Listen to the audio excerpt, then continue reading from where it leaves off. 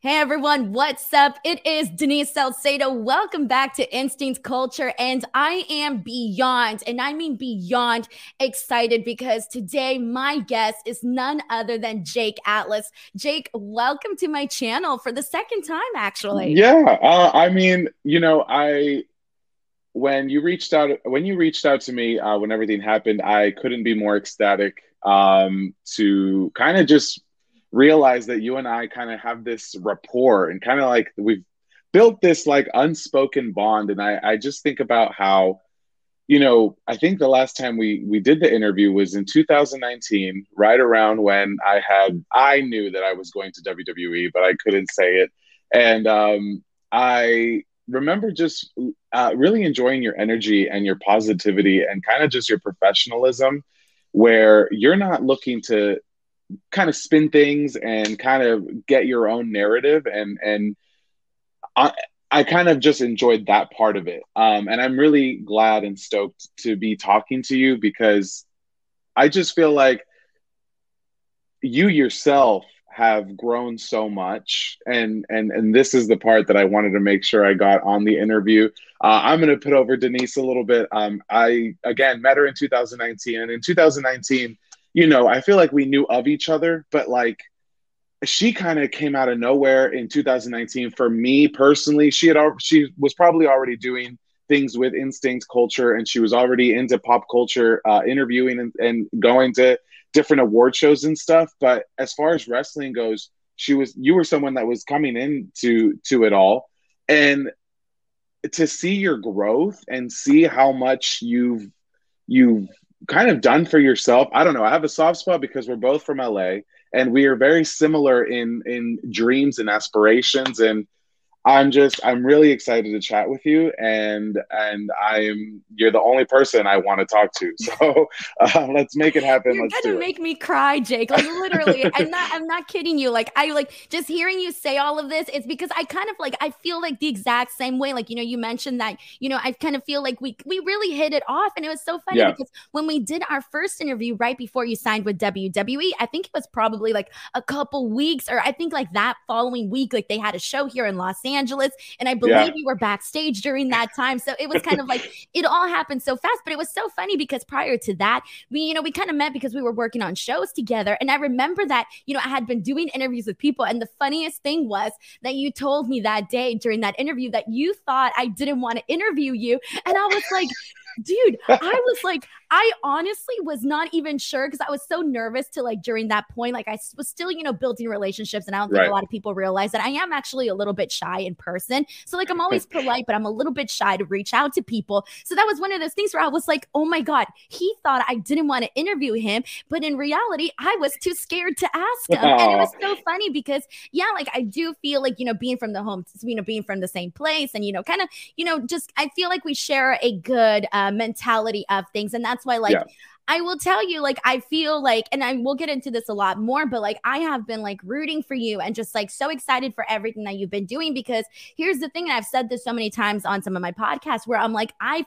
been right next to Jake Atlas. Like I've been there. I've ring announced him. I've experienced, him walking out. I've experienced you and your energy and the connection that you have with the crowd and the people on your shows. I've seen your matches. I've marked out during some of your matches, or actually all of the ones that I've seen, in different places, whether it be in, PCW Ultra, Suburban Fight, and, so many of those other shows. And it was right, just absolutely like, I just kept telling the viewers, you guys, you haven't even fully been exposed to everything that right, I think Jake Atlas can do. right. So let's kind of get into this, interview. Yeah, I know there's going to be so much that I kind of want to touch on. And I know just, kind of give everybody here that's listening a little heads up. I did tell you, off the air that I really want this to be authentically you and your story and your experience. Like you mentioned, I don't want to spin any sort of narrative here or anything like that. I want it to be your true, authentic experience. So,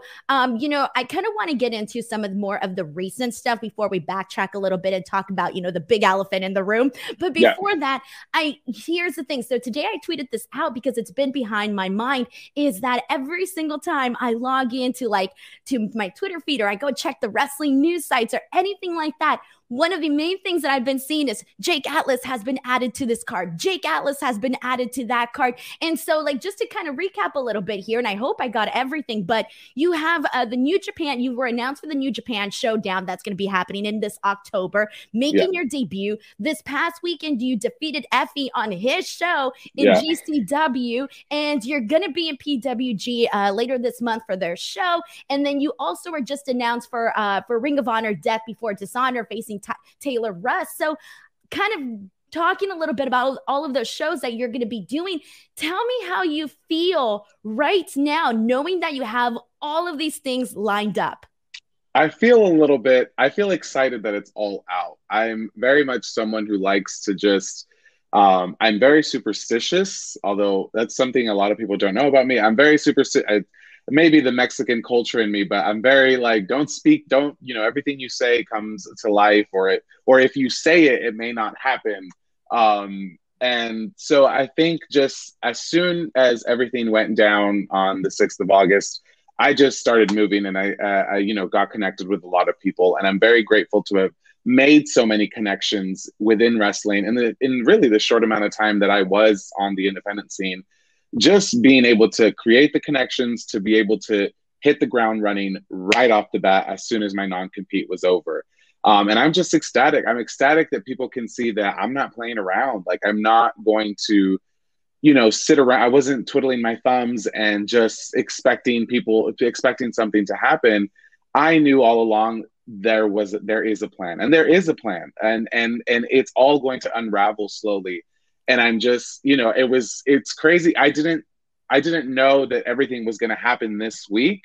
But I should have had an idea because, like Rocky Romero, who was my connection with New Japan, had asked me, like, when am I allowed to announce you? And it just, that stuff like that just makes me feel good, because it obviously just means that they're excited to have me as well. And so to have it all go down this week was really, really cool, because it just, I want people, the new fans that I've made, because WWE is to a whole, it's a big audience. I want to grab those fans and be like, come with me, come on this journey and look at what is there to offer. New Japan was somewhere that I didn't get to do before I signed with WWE. So I'm definitely looking forward to doing that. And then Ring of Honor, actually, the one appearance I did was 2 years ago in September for the same pay-per-view, when I already knew that I was heading to WWE. So it's all kind of full circle, and I'm really excited that people are starting to see like what I'm going to be doing, so that they can also be excited and hopefully attend the shows. Yeah. And that's the thing too, is though that you're used to being like this kind of person, this go-getter. And hey, I'm going to, because prior to going to WWE, you were making the rounds. You were doing absolutely everything that it took. So, just kind of you honestly going and working for all of these promotions right now does not surprise me, like not even a little bit whatsoever. Right. I mean, I knew what I wanted, and I had a vision of how I wanted this, return or comeback, whatever you want to call it, this continuation. I knew how I wanted it to go, and I'm happy that it's happening in this way. I am happy for you too, especially like I also saw your video where you were, announcing that you were going to be on Effie's Big Gay Brunch, and you were like, I'm in the mood for a big gay brunch. I was like, oh, hell yeah. Like, this is so dope.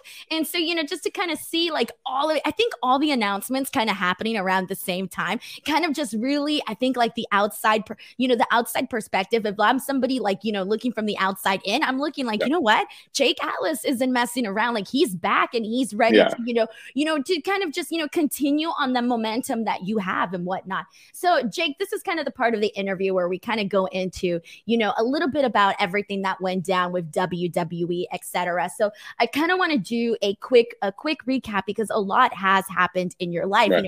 You started your wrestling career 2016, you did your training with Santino's here nearby. And, 2018, you do the Undercover Boss episode with Stephanie McMahon, which obviously led to a lot of stuff.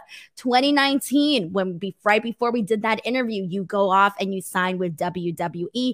And then, like you mentioned, the date, August 6th, 2021, you get that release. So before we get to the actual aspect of the release itself, I kind of want to get into your mind a little bit and find out what it first meant to you to even sign with WWE in the first place. I mean, it was a dream come true. To me, my entire life, and I feel comfortable, saying it now, um, because I have a better understanding of myself and just my overall vision of life or whatever. Was that WWE was what I loved, with all due respect, I don't know. I didn't love the wrestling part of it as a kid growing up. I think it was the glamour and the extravaganza, and the WWE was just, and for the longest time that's all we had, right? That was the pinnacle. Your WrestleMania, your SummerSlams, like, so I was just driven by that the entire time. I mean, I remember showing up to Santino Brothers on my very first day to like fill out my form and get training started. I remember telling my trainer and saying, okay, no jokes, what's the fast track to WWE? I'm not going to do this independent stuff. And, he was kind of like, you're in the wrong place if you think that that's how it's going to happen here. And yeah, so, that trajectory just, obviously I fell in love with wrestling, and I fell in love with independent wrestling as I started doing it, and realized like, oh, it's the sport that I'm in love with. Like, now that I'm doing it from afar as a fan, I loved just the spectacle of WWE. And so being Mexican American also, it's very rare for us, especially us first generations, to achieve these goals that seem so far-fetched for our parents or our grandparents or our relatives who don't think that can be possible for whatever reason. So that was also a big motivation for me. So when it actually happened and I put pen to paper, it was just a sense of, I can do this. I did it. Like, I don't know how. And when I say I don't know how, I say like a lot of my friends and close friends of mine that are obviously wrestlers and, still on the independent scene and haven't really built up traction, always asking me for advice and saying, how did you do it? And what did you do? And, I give them the gist of what it takes to kind of stand out. But sometimes I look within and I say, I don't really know how it happened. I just knew that I had tunnel vision and it was going to happen one way or another. So it was a dream come true. And I thought, I mean, I was happy. Whatever happiness was at that time, that was the happiest I ever felt at that time.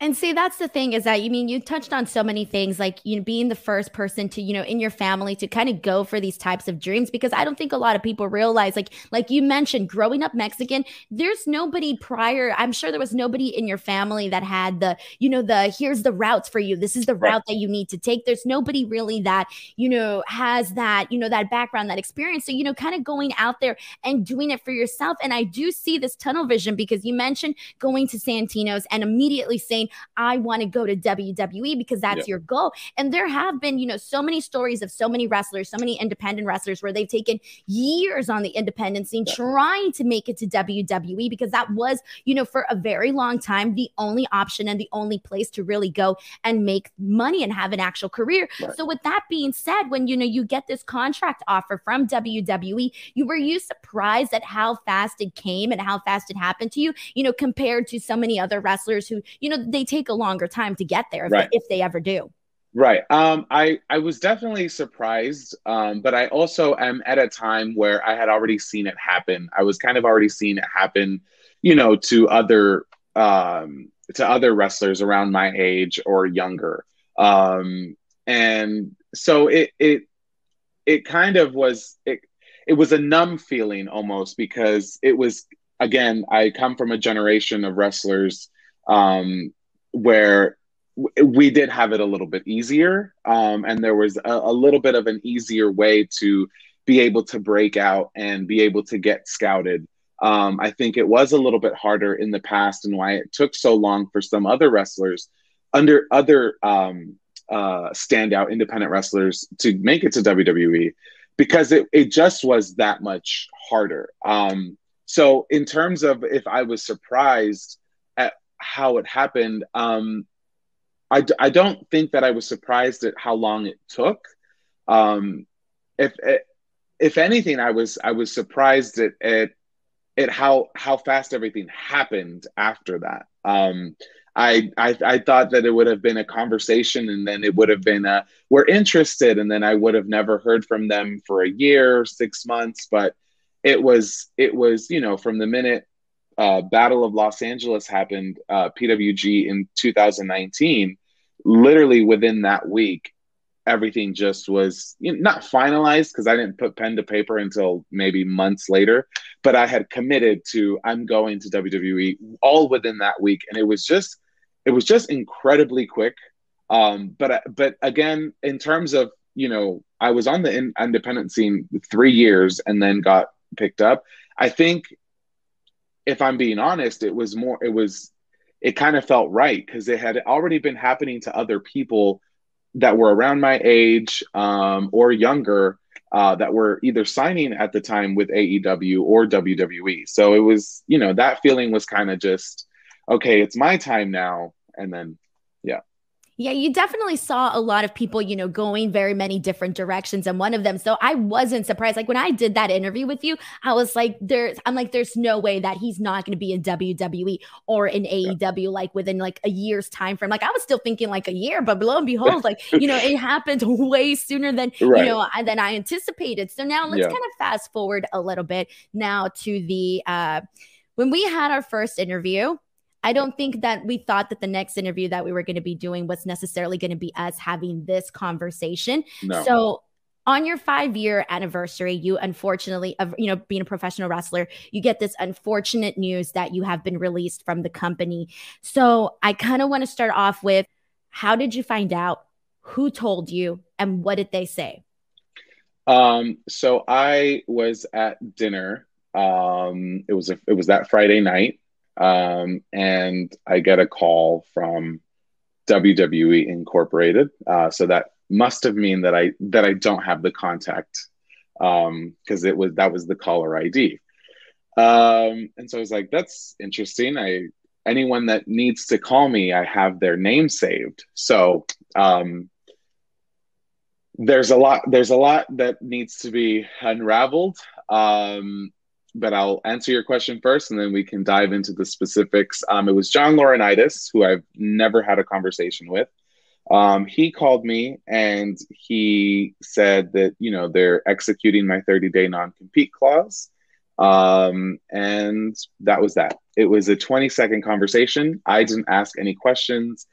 I was already expecting it. And I kind of just numbed myself for the phone call. And it was 20 seconds. I remember picking up the phone, showing whoever I was at dinner with, and then saying, I'm going to go answer this. Answered it, came back within 15, 20 seconds.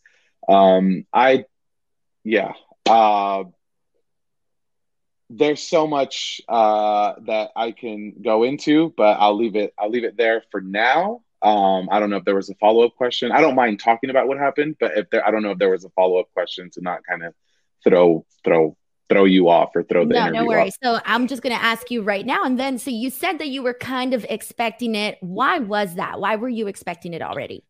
Okay. So, about a month or two before that happened, I won't get into the specifics about the actual conversations. But I'll give a little insight of what was going on behind closed doors. I signed a 3-year deal with WWE. So around June, July-ish, I got offered a contract extension by Canyon Ceman. I turned it down, and for my own reasons, we had a conversation. I said, we can revisit, in 6 months. Little did I know that within that conversation, and between that conversation and, whenever whenever I got released, or, whenever everything happened.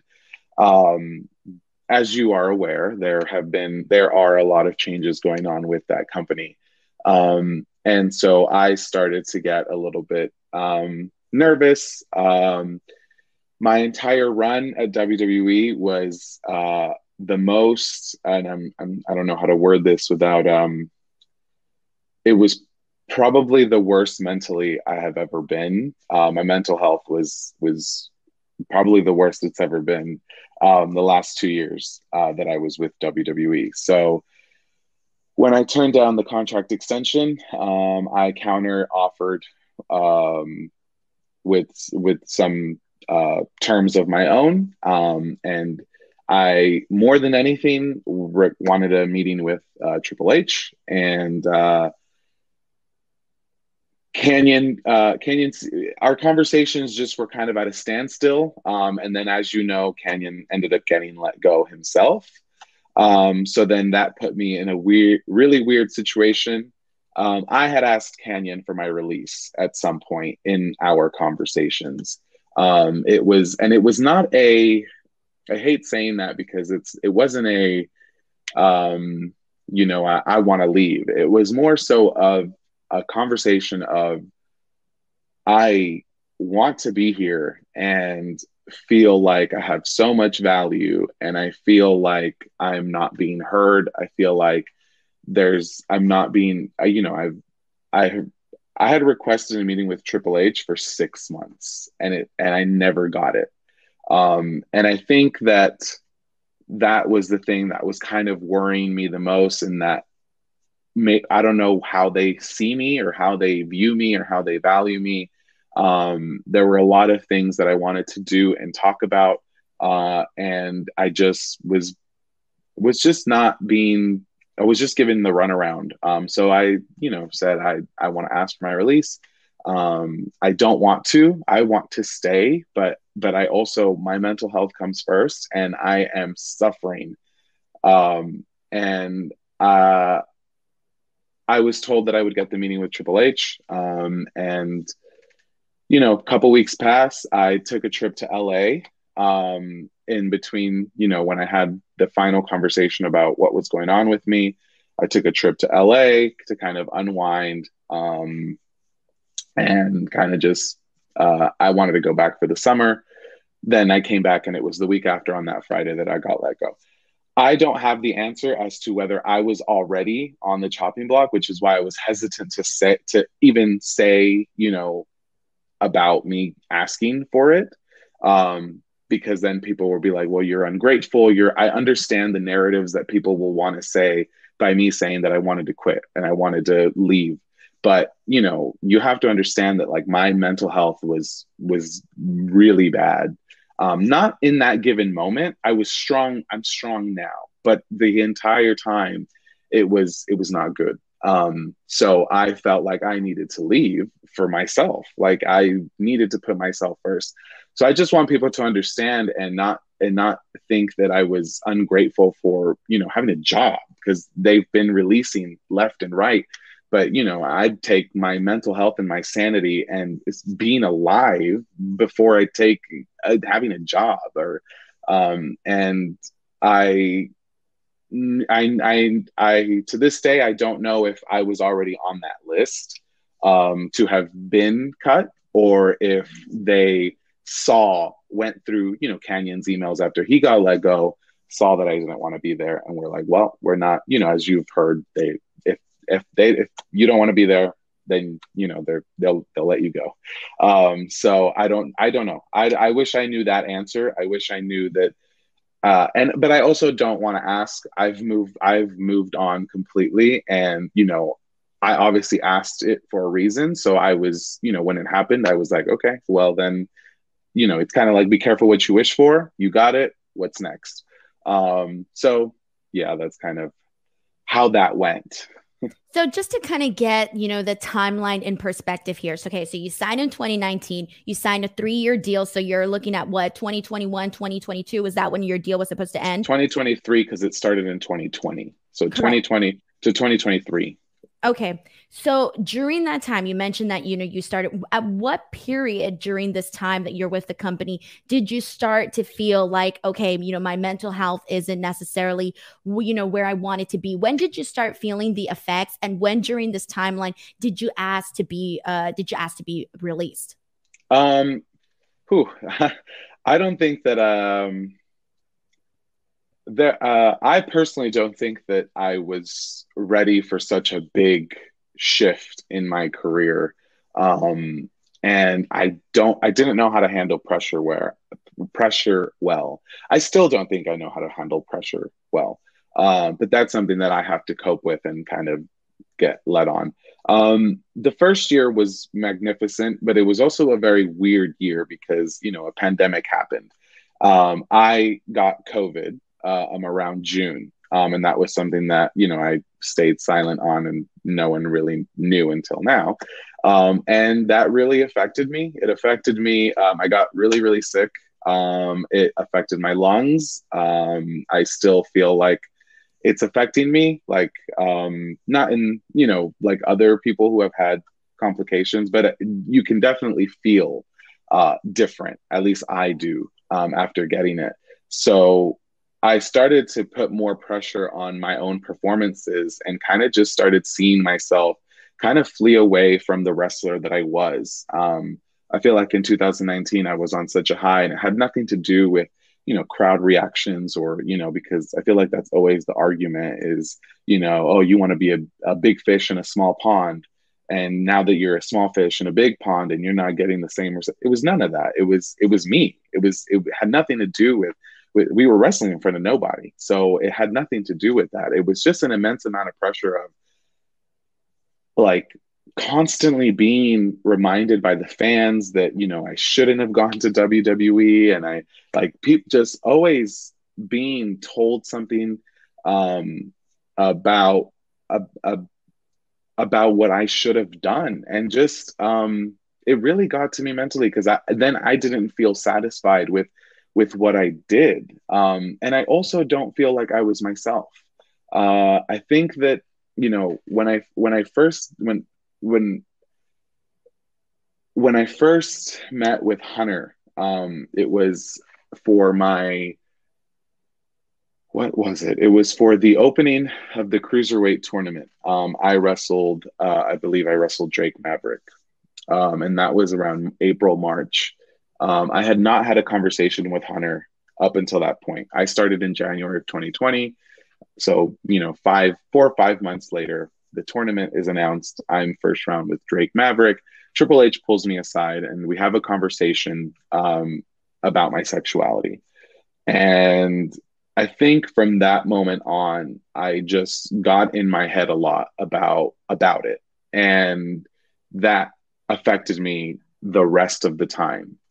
I started to doubt myself. I started to realize that I don't know who Kenny is, I don't know who I've been for the last, at the time, 25 years. Like I had no idea anything about myself. I feel like for the most part, for 3 years of my wrestling career, I was on autopilot. I get this big opportunity to work for one of the biggest companies in the world. I get there and, it's like sharks there. You got to be the best because there's a lot of great talent there and there's a lot of pressure. And it really broke me. And I just was never satisfied with anything that I did. I just didn't feel like myself. And some of it was external, some of it was internal. A lot of external being, fans and also the company itself, whether I was told, don't smile because it's gay, and then being told, why aren't you smiling? You have a great smile and you're always happy. Like just being told so many things was just a mental battle in my head that I just never found my footing up until this year, around March, I spoke up about it. I started actually training with Roderick Strong weekly, and I trained with him for about 6 months. One of the most positive influences in my career so far. Roderick Strong told me about different avenues that I could take to kind of better my mental health. So WWE does provide many things, and they provide therapy and counseling, and they cover it, and they encourage you to take it. And I remember saying, I need to do this or it's going to get ugly. But yeah, I mean, up until March of this year, from March of 2020, which was only 3 months into starting there, to March 2021 is when I just had a mental breakdown almost every day. There are days where I would cry, and it was just an immense amount of pressure again that I would put on myself, and I just didn't feel like I was breaking out or being myself or getting people to get behind me. I didn't feel like I was offering anything authentic. I just felt like I remember watching my matches back, and I would see this Jake Atlas on the screen. And I remember just being so disconnected from what I was watching on TV. And it was really rough and tough, but I'm glad that I, got the help that I got. So let's kind of rewind a little bit, because there Yeah. was a lot that you said Yeah. there that I kind of wanted to, I'm so glad that you, first of all, like, let all of this out, because some of it is kind of a little surprising to me, or a little bit unexpected. And one of them, and I know you said you weren't going to mention any details on these conversations, but I do have to ask, when that conversation with Triple H happened about your sexuality, was it did you get a negative vibe from that? Was it something where you were like, okay, is my sexuality going to be a problem here? Right. It was not negative. I can definitely say that it was not negative. It was all positive, but it was a limited kind of perspective, or it was a limited kind of viewpoint on his end on what he feels it should be. And so, it was not negative in the sense, like, it wasn't homophobic. It wasn't like, no. It was just a limited version of what I was expected to be and do at NXT as, the openly gay wrestler that got signed to the brand. So it was, that itself, kind of startled me a little bit for many reasons. One, because it's Triple H, and so I'm obviously, yes, sir, and whatever you need. But it was also like, at the time, up until, all of 2019, I was finding my footing and my identity, and my character, and I was starting to be more comfortable with my sexuality, and kind of being like, you know what, if I want to put my hand in your face like this, and if I want to walk like this, and I want to talk like I was finding my footing, and then having it just shut down, and not shut down, but like being told, like, this is what we see, and then being like, oh shoot, okay, well then now I have to rewind and see how I can fit that, whatever that description or whatever it was. I will say though, I want to be as politically correct and as, fair as possible. A lot of it could have also, I think it was a 50-50, in that it was my fault as well. As the person who is, openly gay and coming into this brand with that behind him, I could have done more for myself to speak up and kind of join the conversation and lead them to creating something that could have been more for the brand. But I was too late after, when I realized that I could and should have done that. I was too afraid. I was too, shy. I was too closed off, early on. And I wanted to just do everything right, that I didn't, think to speak up and say, well, let's actually talk about it. Let's have a conversation about this so that we can, help so many people and kind of just bring a new perspective onto the brand. But it's I'm not pointing fingers, and I'm not saying anything negative. Everything's a two-way street, right? So, when they came this way, I should have fought back and said, well, I think this. And I do think that they would have been completely receptive about it, because I will say that WWE is more than ready for LGBTQ plus representation on their shows. And I think that it's just going to take, the right person to be able to do it. So kind of like you feel like you could have maybe educated them a little bit more on how to handle it. So this is the thing that I kind of wanted, make sure that I got right. So did they want to amplify you as an LGBTQ plus wrestler, or did they want you to tone it down? No, they wanted me to just be a wrestler. They just wanted me to be a wrestler, and they didn't want it to be mentioned or highlighted. But I took that and spun it and thought that I had to be a completely different person. Whereas, I shouldn't have gone that extreme with it. But being, the way I am, and being so insecure, and in having so many inner demons within myself to try to be freaking perfect, I just took that and went to an extreme of, well, let me be a completely different person. And it was just it's just the back and forth that really, because soon after that, People Magazine reached out to them and asked them if they could highlight me and do something for me. And I remember saying, is it okay? Like, I remember, they reached out and they called me and they said, hey, we want to do this feature on People Magazine. I was like, hell yes. It's People Magazine. Like, who? That's insane. Like, if they want to highlight me 100%. But I remember asking, like, is it going to be okay? Because I had just had that conversation about, they don't want me to, or they weren't expecting to highlight it in any way. So I was like, so should I not talk about it at all? Should I not take this? So, and that just, it for someone who already has mental health issues, like, just going through that was just diving deeper into a hole of just like unknown and insecurity. Now, one of the things that you also just mentioned that kind of really, I guess you can say, took me aback a second was when you said that you were told by somebody not to smile too much because it was too gay. Yeah. Now, I don't know if you feel comfortable telling us who said that, but how did you feel hearing that? And does it make you kind of like start second guessing everything that you're doing? The only reason why I can't say who said it is because I don't remember it, and I don't know if it was like a specific person within, the office or anything. And it also wasn't said in a way that was like, it's bad because it's gay.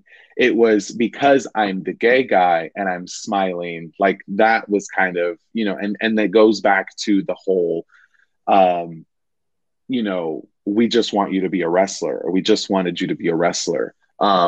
So So you think maybe they were overthinking it too much or trying to I bring think too so. much Yes, awareness to it's it? 100%. Yes, I think so. So it was definitely not in a negative way, but for someone, and this is the thing that I wish I could have spoken up about. Nobody else there understands maybe besides Sonia, but she's not there. She's on another brand and she's doing her own thing with her own character and a different, probably, perspective about it all. No one else there is gay. So how can they understand what that means to me when they tell me that? And they don't, you know what I mean? And so it was definitely a second guess of, then what do I do? I was told to lose the sparkly jacket that I came out with, because that was also too on the nose.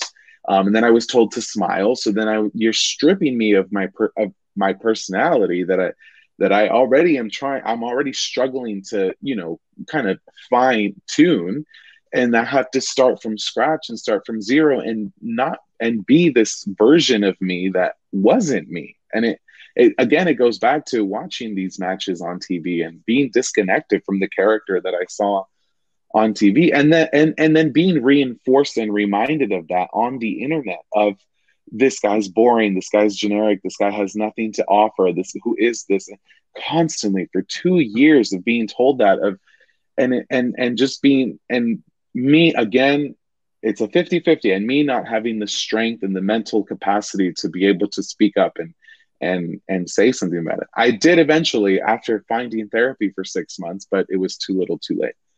Was there anybody that you confided in? I know you mentioned, that the only person that you felt you could really probably even talk to because they were not going through something similar, but they were also gay, as Sonia. So did you kind of feel like, was there anybody that you confided in where you're like, this is what I'm going through? Did they offer any advice?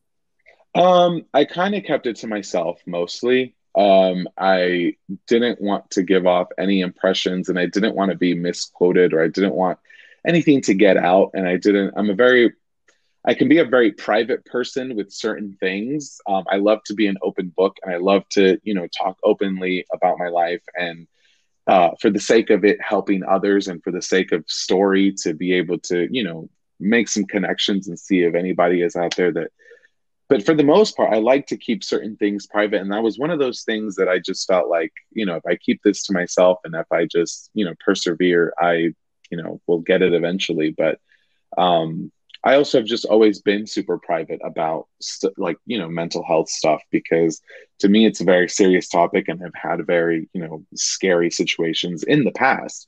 So it's something that's very dear and personal to me that I just thought, I deal with this best within my own head and on my own, whether it spirals negatively or, I get a breakthrough and something positive happens. I get the best results when I'm, dealing with it on my own.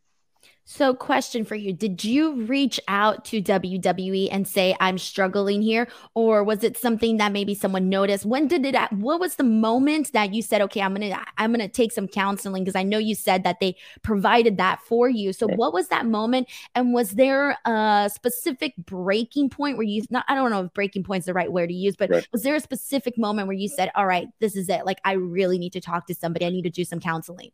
Right. I think that I I've needed to go to therapy for the longest time before WWE. I just always assumed it was expensive, and I just also wasn't ready. It was one of those things where it's a scary concept, right? And anyone who has gone to therapy can probably relate to that, where it's a scary concept to think, wow, am I really that messed? Am I really that off? Or am I really that sad or am I really that depressed that I need to go talk to someone or, seek professional help? It was very scary to me. And I didn't admit that to myself until I did it. And I've had plenty of conversations with my best friends and who are not in wrestling, who, we have known me throughout time and have, we've agreed that therapy has always been something that I've needed to go through. For personal reasons. And when I found out that WWE did that, I'm glad that I was actually not in one of my depressive states. I was, in a more mentally stable state of mind. And I said, well, let me go for it before I back out of it. And there wasn't a triggering point or anything necessarily that made it happen. I think I was just, I had had enough and I wanted to do more. I wanted to do so much more with the company and with the brand. And I wanted to offer more, but I couldn't offer more if I didn't have an understanding of myself and who I wanted. So I took it upon myself to gather myself and understand me and find my identity and find what I want to portray with this character and who I even am and how it's going to help me get across authentically to viewers. I felt like it was all me. And that's the crazy thing. Like a lot of people, you hear stories saying, they didn't know what to do with me. They didn't know what to do. Like, WWE is bad at creative. I put my hands up and say, it was all on me. I was not strong enough to offer something to them, at the time when I should have. So yeah, there wasn't a specific moment. It was kind of just like time is running out and you need to do something. Go to therapy and figure out what that is. And now I do want to touch on the COVID situation because, you did mention that it messed you up a little bit and you got pretty sick and, the lung issue and all of that. Can you tell us, how long you were out for? And do you think that there's a lot of, and this is what I want to clarify Yeah. and I think that you can clarify this for us, is that, there's a lot of, talk online where people are saying, WWE doesn't handle the COVID situation properly and all of this type of stuff.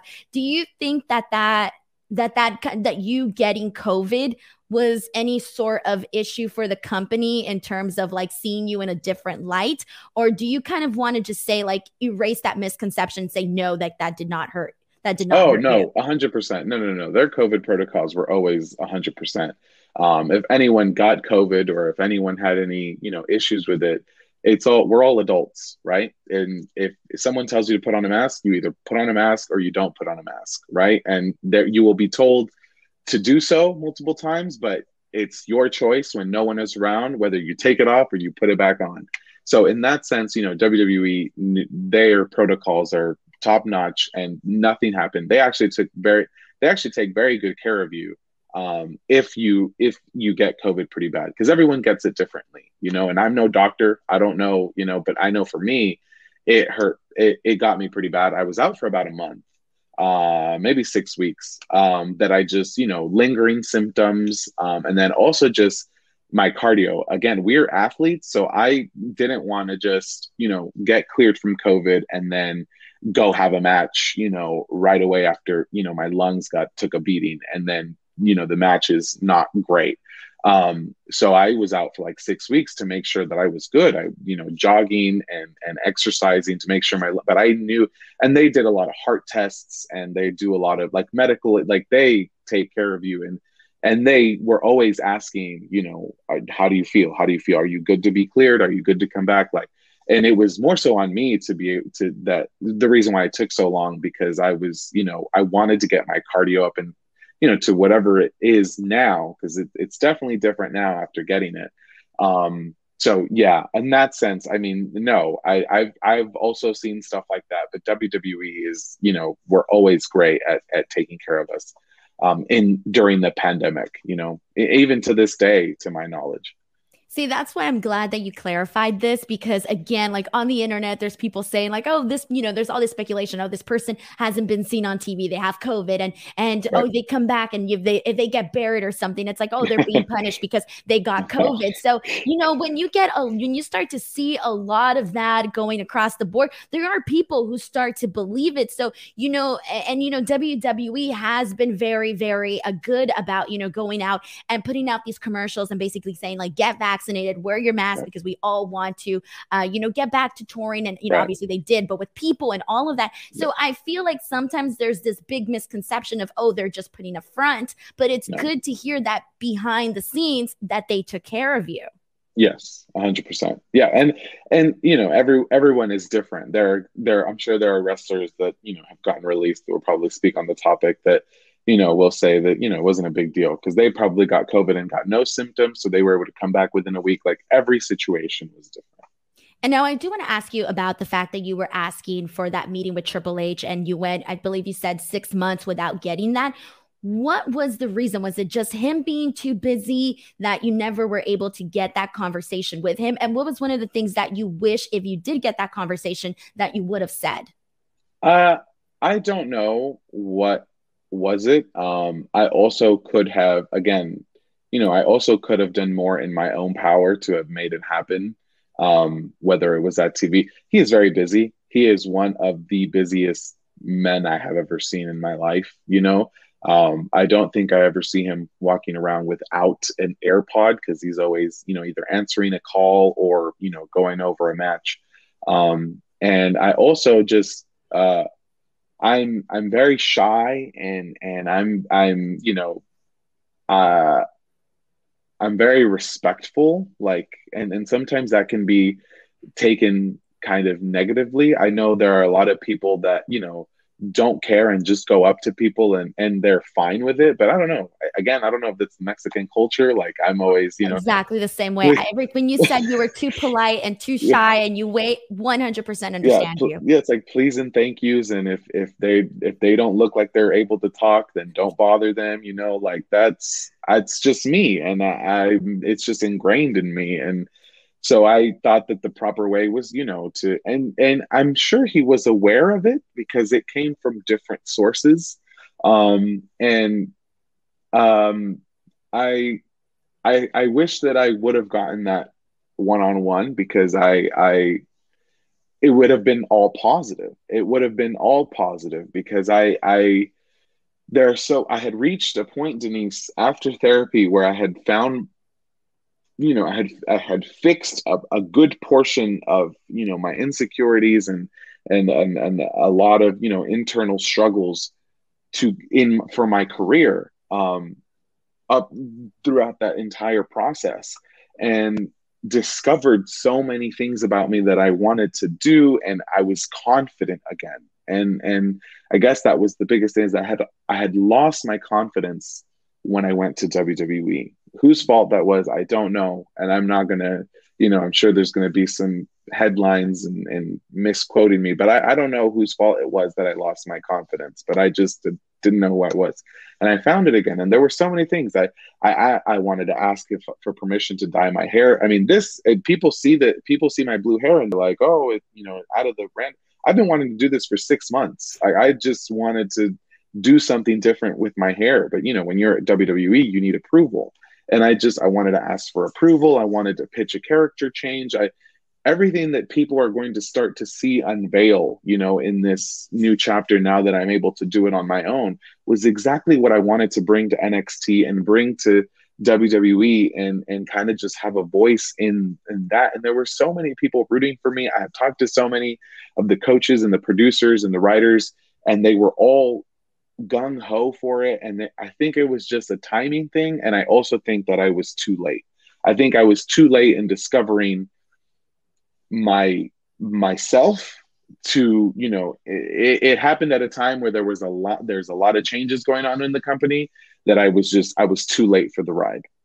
And I do want to ask you about that, because you did mention a little bit, there's changes in the company that you started to notice, and that also is part of the reason why you asked for your release. So with that being said, we have heard Nick Khan talk about this. We've heard Triple H talk about this, and there's been reports about the new types of talent that they are looking for. And they're going towards more of the direction of bringing in athletes with no prior wrestling experience versus your independent wrestlers that are going out there and, doing the work, trying to make a name for themselves, and, trying to become the best possible wrestlers that they can be. So with that being said, how does that make you feel? And do you, based on your experience being within the company and what you know and what you saw firsthand, are you positive, or how do you feel these changes are going to affect or impact not just NXT, but WWE as a whole? I don't think that it changes anything. I think that everything is what you make of it, right? So, someone can say, they're only going to hire people with blue hair, for the next 6 weeks. I don't think that there's any power to that as much as people think there is. There's a very powerful quote, be so good they can't ignore you. And that couldn't be any more true for anybody aspiring to go to WWE or any other promotion. Like, any company has standards, right? Like, they all have job requirements, right? So you can look at it as these are the new job requirements to go to WWE. But there's always the standout performers. There's always the standout, resumes that, people look at and say, he may not have A, B, and C, but this D right here, that, or this, whatever option it is, that is like that, we can make so much money off of that. I don't think that it should affect anyone's train of thought or anyone's motivation or it shouldn't be negative in that, like, okay, well, I'm going to go, work. I didn't want to go there anyway. And it shouldn't be I'm sad because, I wanted to go there. It's keep hustling. Like, they change their minds every 6 months, every year, every 3 months. I am positive that, I just try to be as positive as possible, and I try to look at everything as, an opportunity for something more. So I had made a lot of friends while being at WWE. A lot of them are athletes that weren't giving opportunities to shine and be on TV. I look at this as now an opportunity for them to step up and shine, because they had been taking a back seat for all the independent wrestlers that were getting signed. I mean, there's so many people that you've got to look out for. You can't just you can't hear one thing and then have tunnel vision of, that's a negative, and this is, every company is different. And I think that I truly don't think it changes anything. These changes started to happen when I was working with the company, and I already knew that I wanted to change something about myself even before all of that. So it's just a matter of the work that you put in and what you want to put out, and yeah, I don't see anything negative to all of that. And prior to your release, there were reports that Vince McMahon, John Laurinaitis, Bruce Pritchard were amongst the people going over to the Performance Center to kind of like scout talent, or from the looks of it, what was reported to, Right. scout talent and, kind of get a glimpse of what's going down there at the Performance Center. Did you ever have any firsthand experiences with Vince or anybody that was there to, scout the talent? So I was there for the very first one, and it was only John Laurinaitis and Bruce Pritchard. I was there for the first kind of them coming to come see the Performance Center. It was them two, and I believe Jamie Noble. It was just a regular training day for us. I actually was not asked to be a part of the Vince McMahon training session where he would be walking around and taking a look at the Performance Center. It was a select group of people. Some people were told to be there, and some people were told not to be there. I don't know what the difference or what. I still to this day don't know what that meant or didn't mean. So I don't know how that experience went with that situation. How do you take something like that? Because I mean, I'm assuming like if I were you and I wasn't selected to essentially be seen by Vince McMahon, who essentially is the person making the decisions of whether or not this person's going to Raw or SmackDown. And let's be Right. real, if you want your career to go to that next level in WWE, you got to be part of Raw or SmackDown. So Right. kind of experiencing that sort of situation, did that kind of put you in a, oh man, like this is not a good thing sort of vibe? It it I it was definitely a positive and it was definitely a negative. It stung a little bit, but it also was kind of maybe I remember looking at it two ways. I remember saying to myself, they either don't want me there because um, they just they didn't want Vince or whoever was there to see me, or and this is anyone. I'm using me as anyone who didn't get the call to be there. They didn't want to see us to not to for them to not look at us and be like, oh, that one's got to go. Or it could have been, we were asked not to be there because they wanted to keep us in NXT and they didn't want, Vince or whoever was there to say, we want to use that one, bring them up to SmackDown, bring them up to Raw. Like, I don't know. I looked at it both ways and I just, the second one helped me sleep at night to help me realize maybe they're keeping me from not moving up because they want to use me on NXT. I don't know. So now I do want to ask you, we were talking about the, Vince McMahon and scouting and the talent and all of that type of stuff and creative and plans and, who you were trying to be for yourself and trying to figure out who you are. So were there ever any big creative plans that you knew of or any sort of direction that they wanted you to go in? No, not that I know of. Everything was pretty standard. And I was just there, to do my part and do my job whenever I was needed. I think that if there was anything even remotely close to what you're asking me, I would only bring up the um, Mercedes Martinez and myself versus Boa and Zia Lee. There was actually meant to be more to that and a storyline to follow. Actually, one of the last matches I was supposed to have before I got nixed was against Boa. There was just so much more that they were doing there. And that wasn't even like a major storyline, but that was something, unfortunately, Mercedes got legitimately knocked out. And so we couldn't continue it further because she had to take time off, and so on and so forth. But other than that, everything was pretty standard. And, we need you to do this, we need you to do that. But it seemed like there was some momentum going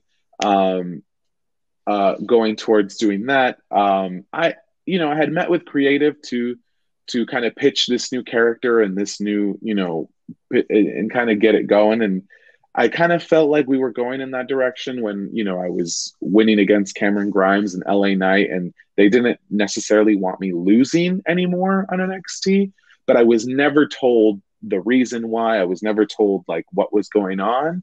So I can't say that there was something going on. I think I was just a piece of the puzzle in every story that was going on to help further another story, if that makes sense. That definitely makes sense, because when I saw you get those 2 back-to-back wins, I was like, okay, maybe they're going somewhere here with Jake. Right. This is great. Now, I know we're about to hit that 1 hour mark. I do have a couple questions for you. So I'm just going to, I want to make sure that I'm not taking up too much of your time. So I wanted to warn you before I went into these questions. So here's the thing, is that the second that these releases, when these releases happened, I mean, firsthand, the internet is buzzing and the news is all over every single wrestling site that you can think of. Everybody's talking about it.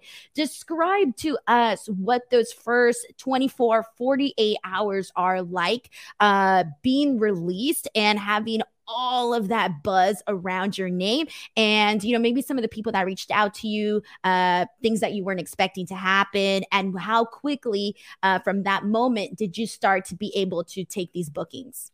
Well, I just think for more than anything, it's heartbreaking it's become normalized. I think that was the trend that I saw when it happened.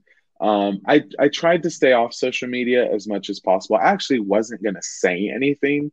I have an unhealthy relationship with social media, and where it anyway, I just wasn't going to say anything, but I felt like I couldn't be silent. I had to say something. And I remember tweeting that Lady Gaga quote, but it just breaks my heart how normalized it has become that, and it breaks my heart to say this, but I'm sure it's going to happen again, whether it's in 6 months or, in next week or 3 months, like who knows? And it just, it's now a ride of that people go on and, they say their, condolences, and they're like, I'm so sorry that happened. Like, that's what breaks my heart the most, in that you don't even get to enjoy your dream. Like, so many people, this is your dream forever, and now you're just worried about it, keeping the job. And that's what kind of sucks for me. I had an immense amount of support via every mode of communication possible, and I was so lucky and happy for it all. I allowed myself to be sad that night. I cried and hugged my dog, and I just was like, I'm going to take tonight to just be sad. And the next day I started talking to people. But to this day, I still haven't sat down and reflected on it all. I haven't sat down and kind of just like reminisced or, kind of come to terms with what happened. And I think the reason is because I really wasn't there that long. I really wasn't there that long. I was only there 2 years compared to, other people that have been gotten let go that were there forever. I can't imagine what they must be feeling. So I kind of just told myself, you're nothing special to me. Like, you're nothing special. Like, it's, you got to move on, and whether you can come back one day or you can't, and you can find another route and go somewhere else, and you can literally do whatever you want now. That was kind of what that experience was like for me. I am going to say, though, is that I am glad that you allowed yourself that like one night of like sadness, because I feel like you kind of have to like let out those emotions. You can't keep them bottled up inside. Yeah. Now, we've seen a lot of wrestlers, when they get released, they go different routes, etc. Did anybody provide you with any insight of like, hey, maybe this is like what you should do to kind of get your career, back on track, etc.? Because, you did take a lot of bookings right away. Was there anybody that helped guide you, or did you just know instantly what to do? I mean, I wouldn't say that I instantly knew what to do. I think that there were definitely guides in different ways. And there were definitely people, that I talked to that, have kind of helped me kind of process it all. But, I took it as and again, I can't stress this enough. I wasn't there very long. So I kind of just told myself, you don't have the luxury of sitting back and allowing things to unfold. You got to just keep going. Like, even in 2019 when I was getting buzz, like I've nowhere yet reached my peak and have not done anything remotely close of like excuse me, Okay. I'm doing stuff. And so it was kind of just like a pick your pants up and go figure it out. Like it's back to the way it was in 2019. It's kind of like it's like the Marvel, the blip thing, when they were gone for 5 years. Like that was me. I was gone for 2 years and then I'm back. Like, okay, back to how it was, and kind of figuring out, what's next. I think it's like a sink or swim moment. You either let A this hundred percent. completely unravel A everything hundred that you've percent. done, or you're just like, screw it. What am I going to do? After you can't be sad forever, essentially. You got to move on. And I think one of the biggest things that kind of helped me cope too was just having a conversation within myself that this is a new, to me at least, in a completely new life, you know, and it's poetic in a sense because August 6th, 2021 was my 5-year wrestling anniversary. Again, that's not very long, but 5 years in anyone's lifetime, so much can happen. So I just said, that's 5 years right there that you spent trying to get to WWE. But what people don't realize is that, and as I started this interview, that was what I wanted since I was a kid. Like I knew that that's where I wanted to go. So, you know, all these years, 25, 26 years of leading up to that, and then it being done, it was almost a relief of like, well, I have my whole life still ahead of me. Like I'm only 26 years old. I can do anything, and that's not limited to wrestling. And I think that's what has helped me cope and kind of be grounded in that I and I hate I hate saying it this way, but I feel free. I feel free, but not free from them. No, no, no, no, no. And I don't want anyone to misquote me. Not free from them. Feel free just from my own my own restrictions and my own limitations of only wanting to be there. Now I can aspire to be anything and I can do whatever I want. And that is the most peaceful and the most rewarding feeling that has come out of all of this. And I'm happy that I'm in that headspace and I'm happy that I'm in that mentality, because my whole life I've been fixated on that. That chapter is over. Could it be reopened in the future? Who knows, right? Anything can happen, but that chapter is done now. And now it's like, what's your next? Like at 26, I'm every time I say that, even just to myself, like you're 26, man. Like there's so much more you can do. Like that. That's really refreshing to me, and it just keeps me going every day. I love it. I mean, you have like such a good head on your shoulders. And like listening to you say this, I'm like, yes, I get it. I get it. I get it. Like, I totally get where you're coming from. Yeah. So now this brings me up to, you were talking about your friends.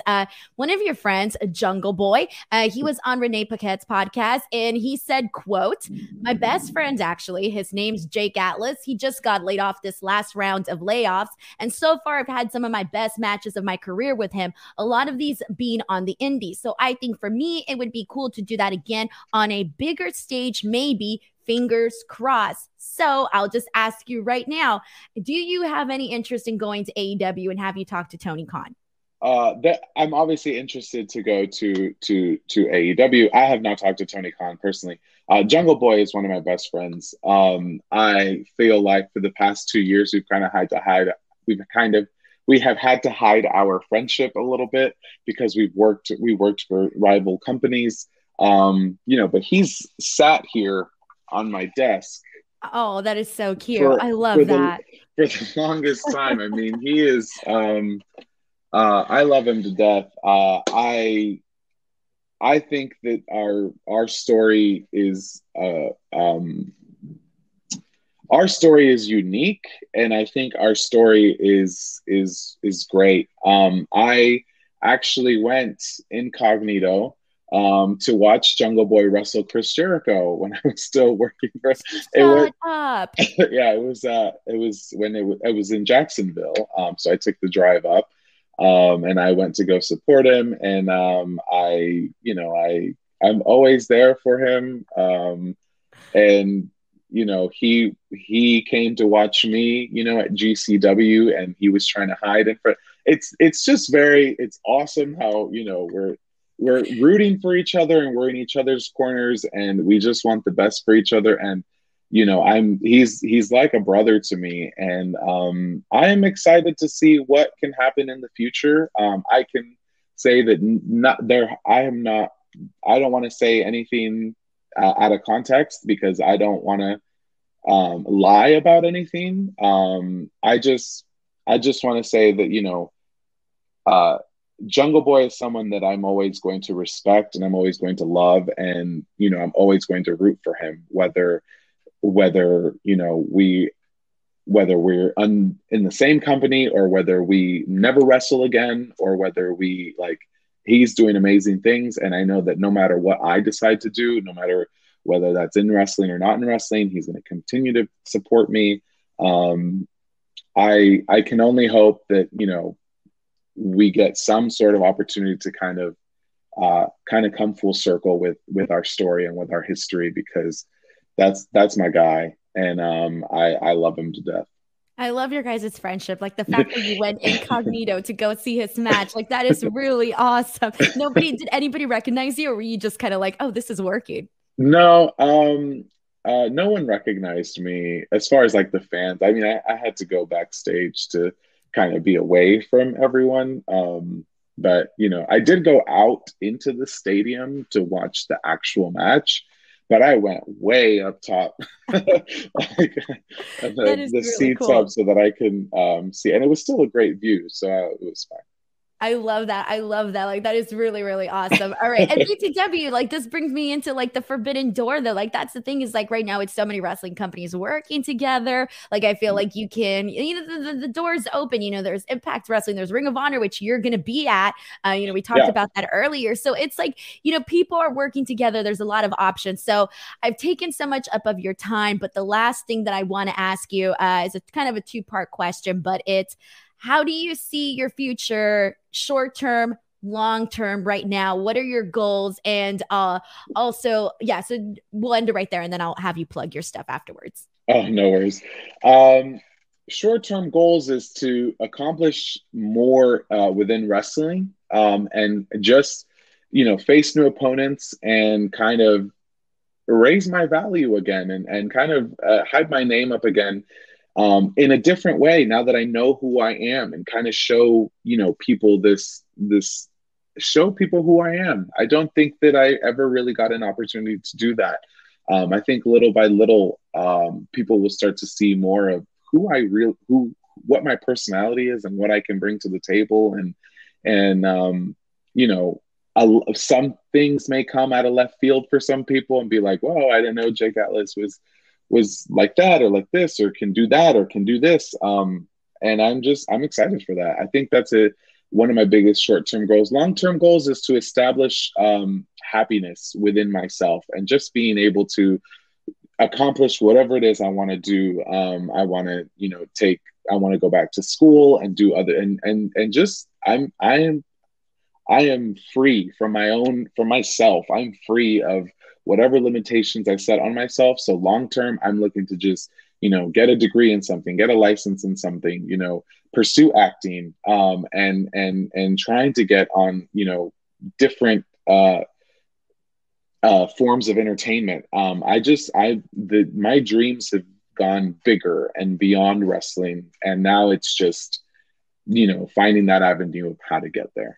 I gotta tell you, like, even listening to you talk about this, like, I'm excited for you. Like, I'm genuinely so excited for you and like what Thank you're gonna you. do because, like, if you know, since that September 5th date that you eventually could, you know, essentially could start taking bookings. I mean, you've been on top of it, Right. and I have no doubt in my mind that you're gonna stay on top of it and just keep doing stuff. And I just think that you have a really good outlook on, you know, the possibilities are really at your feet, like they Yep. really are. I just believe you 100% when you say, like, I've said the same thing, make so much noise that people can't ignore you. And I Yeah. don't think people can ignore you when you're doing the work and you're putting yourself out there. I just think it's super, super awesome.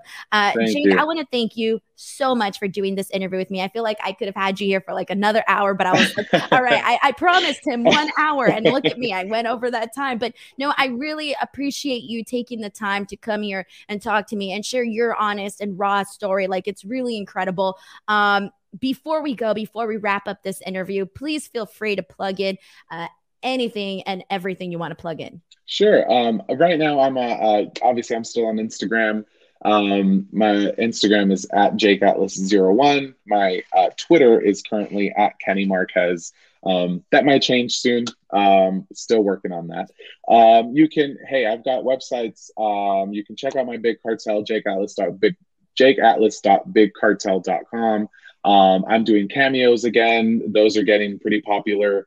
I'm just willing and available to any and all of my fans. I'm at your will and disposition. The links are all in my bios on my social media handles. So go ahead and take a look at that and just go on this wave with me because it's gonna be a good one. It is going to be a good one. Jake, thank you so much. For everybody watching, I am going to post all of those links in the description box. So please make sure to go follow Jake Atlas, support him in everything that he does. And I just want to thank you once again, Jake Atlas, for doing this interview with me. I want to thank everybody for watching. Please do not forget to like this video, leave a comment, and make sure to subscribe to the channel for more. Until next time, I'm Denise Salcedo. This is Jake Atlas, and we'll see you guys next time. Bye, See you everybody. guys.